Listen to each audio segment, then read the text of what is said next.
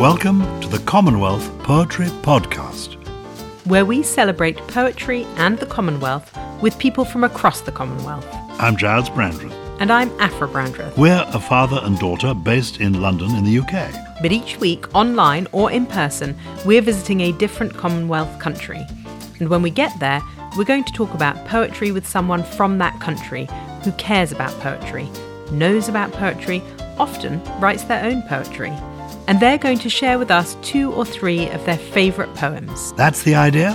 Where are we off to this week, Aphra? The Maldives. Oh, when does the flight leave? Actually, Dad, we're going to the High Commission in London, where we're going to meet the High Commissioner. OK, before we set off, give us a flavour of the Maldives in just a minute. The Maldives lies in 2 rows of atolls in the Indian Ocean. The country is made up of 1,190 coral islands, formed around 26 natural ring-light-like atolls. 99% of the Maldives is sea. There are about 200 inhabited islands, mainly focusing on tourism and agriculture. The capital is Mali, the population is around 516,000, and Dhivehi is the national language of the Maldives, and it's been shaped by various languages including Arabic, French, Portuguese, Persian and English. They joined the Commonwealth in 1982. On the 13th of October 2016, they withdrew and then rejoined on the 1st of February 2020. We're going to Nottingham Place in London to the High Commission of the Republic of the Maldives to meet Her Excellency Dr. Farah Faizal. She served as High Commissioner of the Maldives back in 2009 to 2012, and when the government of the Maldives was overthrown in February 2012, that's when she resigned, but she came back again in November 2018. And as we're about to discover, she's not only the High Commissioner, she not only has a degree in international relations and a PhD in politics, she knows quite a bit about poetry.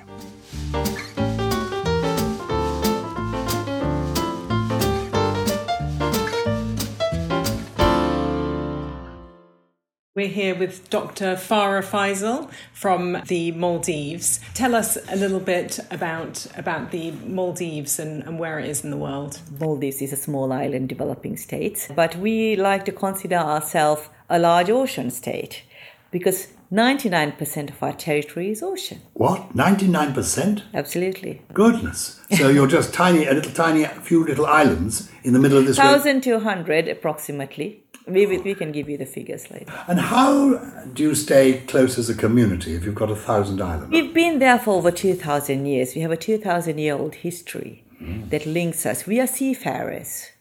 So we've been sailing up and down since then. That's how we keep our connections. And we have our own language, which is unique to the Maldives.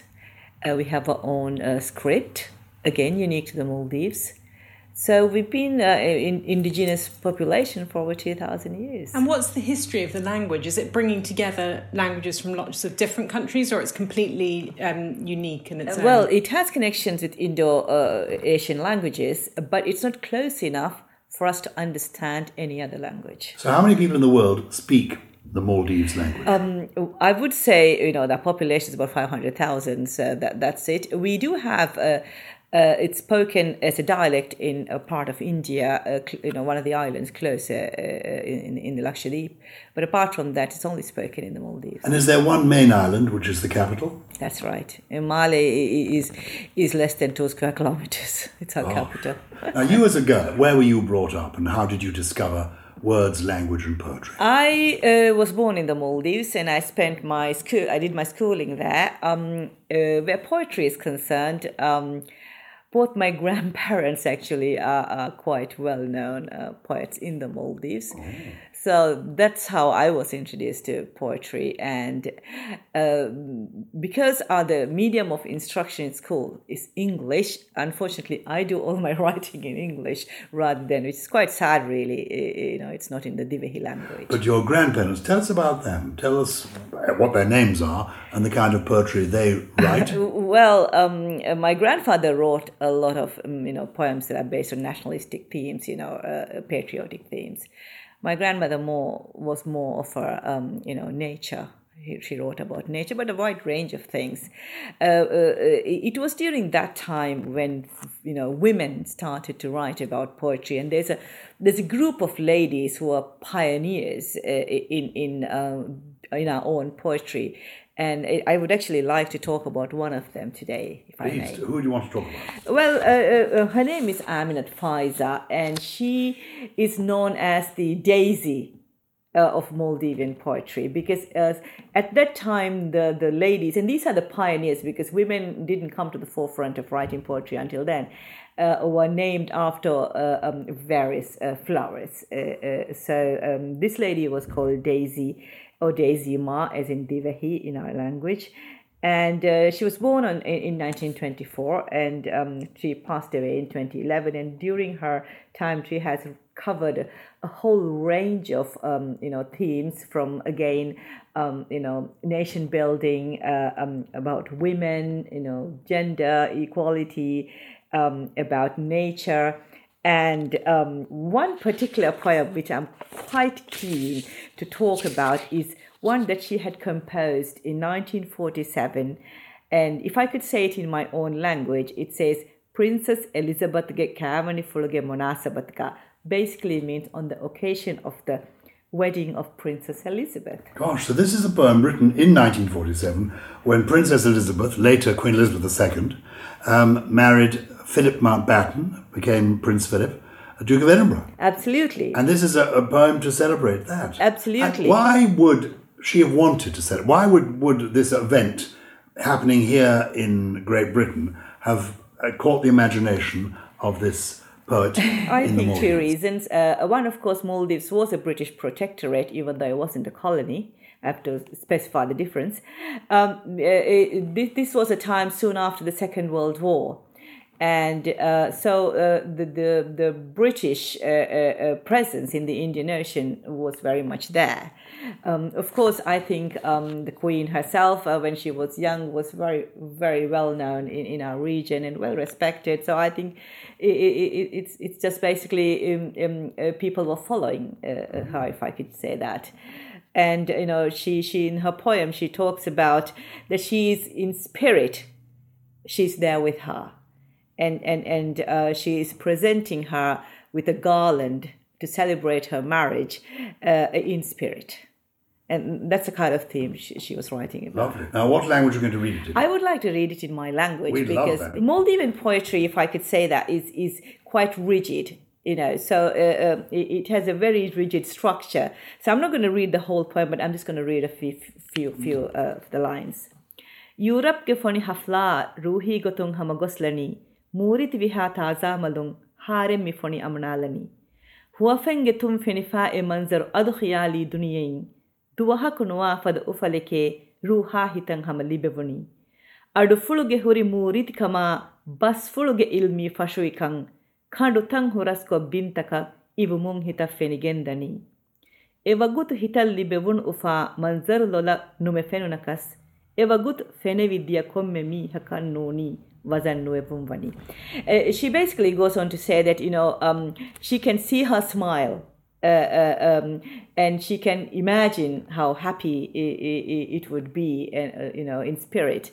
And she also talks about the voice of Princess Elizabeth at the time that they have probably heard on the radio, and it's coming across the seas and lands to this part of the region.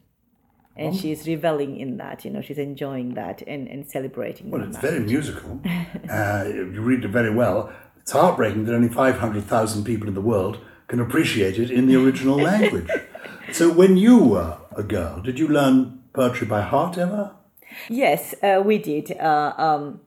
We learned poetry by heart in Dhivehi, of course. But because the medium of instruction in school is English and we followed the British syllabus, we also did, English literature in school. So I also learned about Wordsworth and Keats and S.T. Coleridge, living in the Maldives and being brought up in the Maldives.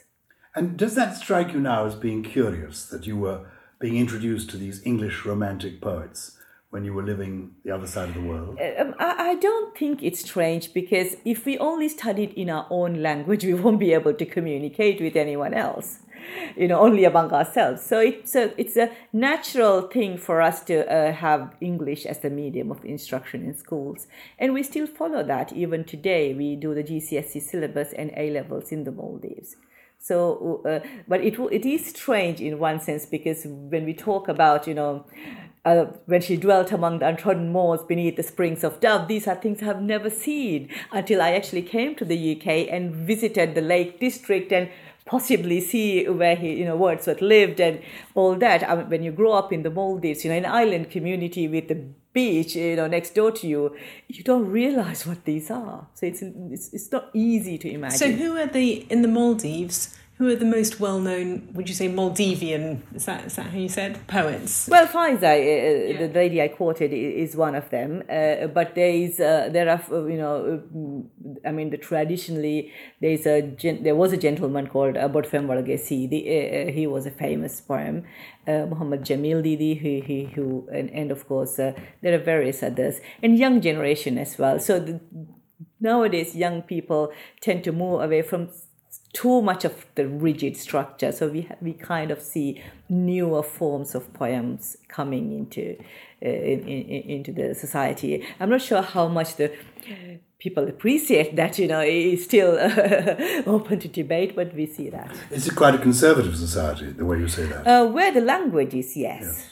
Yes, very much. And people try to protect it and want it preserved. Yes, because it's traditionally Maldivian, and it's a language which is, again, with a unique script. So we have to do our bit to try and protect it. You say a unique script. You mean literally the letters on the page can only be read by Maldive people. Well, yes, anybody who can read Tana, of course. Nowadays there are non-Maldivians who are able to speak and read Dhivehi, but yes, in amazing. So you have to have a computer that has this special script on it. That's brilliant. We do, actually. I think nowadays all the modern computers and phones have the script. Good. So it's your own alphabet, and you read not from left to right, but from right to left. That's correct. And this formal shape of the poem, is it like a sort of sonnet where there's a structure to it? It's couplets. It's written in rhyming couplets. Yeah, rhyming couplets. Okay. Yeah. Whereas now the Insta poets are online and sending out sort of interesting messages and that I imagine the young people reading poetry? I think so. I think Maldivians have always been quite interested in music, and we don't have musical instruments much apart from drumming, but we have various forms of songs from tradition. So I think that's very much part of us. And the Maldives is now back within the Commonwealth. What for you is special about being part of the modern Commonwealth? Very important, I think, because as a small country, Commonwealth is a family where we can sit with larger nations at around the same table as equals. It's small enough. It's 54 members, so we can communicate. We can, do things together. So it has this very much a family atmosphere there. Secondly, of course, Commonwealth gives us small states a voice. There's quite a large number of small states in the Commonwealth, so they really amplify our voice and our concerns around the world, and not just within the Commonwealth. And of course, the technical assistance, the scholarships, all this helps. Are there other poems by her that you're aware of? Yes, I have a couple of poems. Maybe you should read us one more. We would love to hear another one. Okay, this poem is called The New Spirit of Maldivian Women, because she wrote a lot about women and women's role. So I'm just going to read again a few lines and then sort of talk about it. Aruhaka bare ufedene gwemi viye da no hefen nafashaka manzar ehama viye. Gaumi gawa lumadding amali jawabu dinuma gaumi nufuzu faturang atukurimi arwaniye. Ravvehi kamuge ekulata dakasha edimiratta ayyen kura egwetta genuam mi fattaniye. Fattafumu masekken asta hayatu dirigeng raffushge anghenum ves fahama kuram feshiye. She talks about, a new wave of power and spirit among the women to try and, raise the nation up. build their support for the nation. It's a very patriotic poem in one sense. And they say that women from all around the islands, all the islands, they're trying to raise their spirits and start. Basically start walking or marching towards taking the nation forward. And do women have a big role in the Maldives in kind of in government or in voices that are heard and movements there? Yes, I think Maldivian women are very strong women, and even today, even in the world of diplomacy, I mean, we are 50-50 heads of mission. They are women. In China, in UK, in the US, all the ambassadors are female. Good, well done. Well, look, we want to keep you here in the UK as long as possible. They're probably sending you to Washington DC next, or to Beijing. So, are you interested in writing poetry as well? Is that something that maybe your grandparents inspired you to do?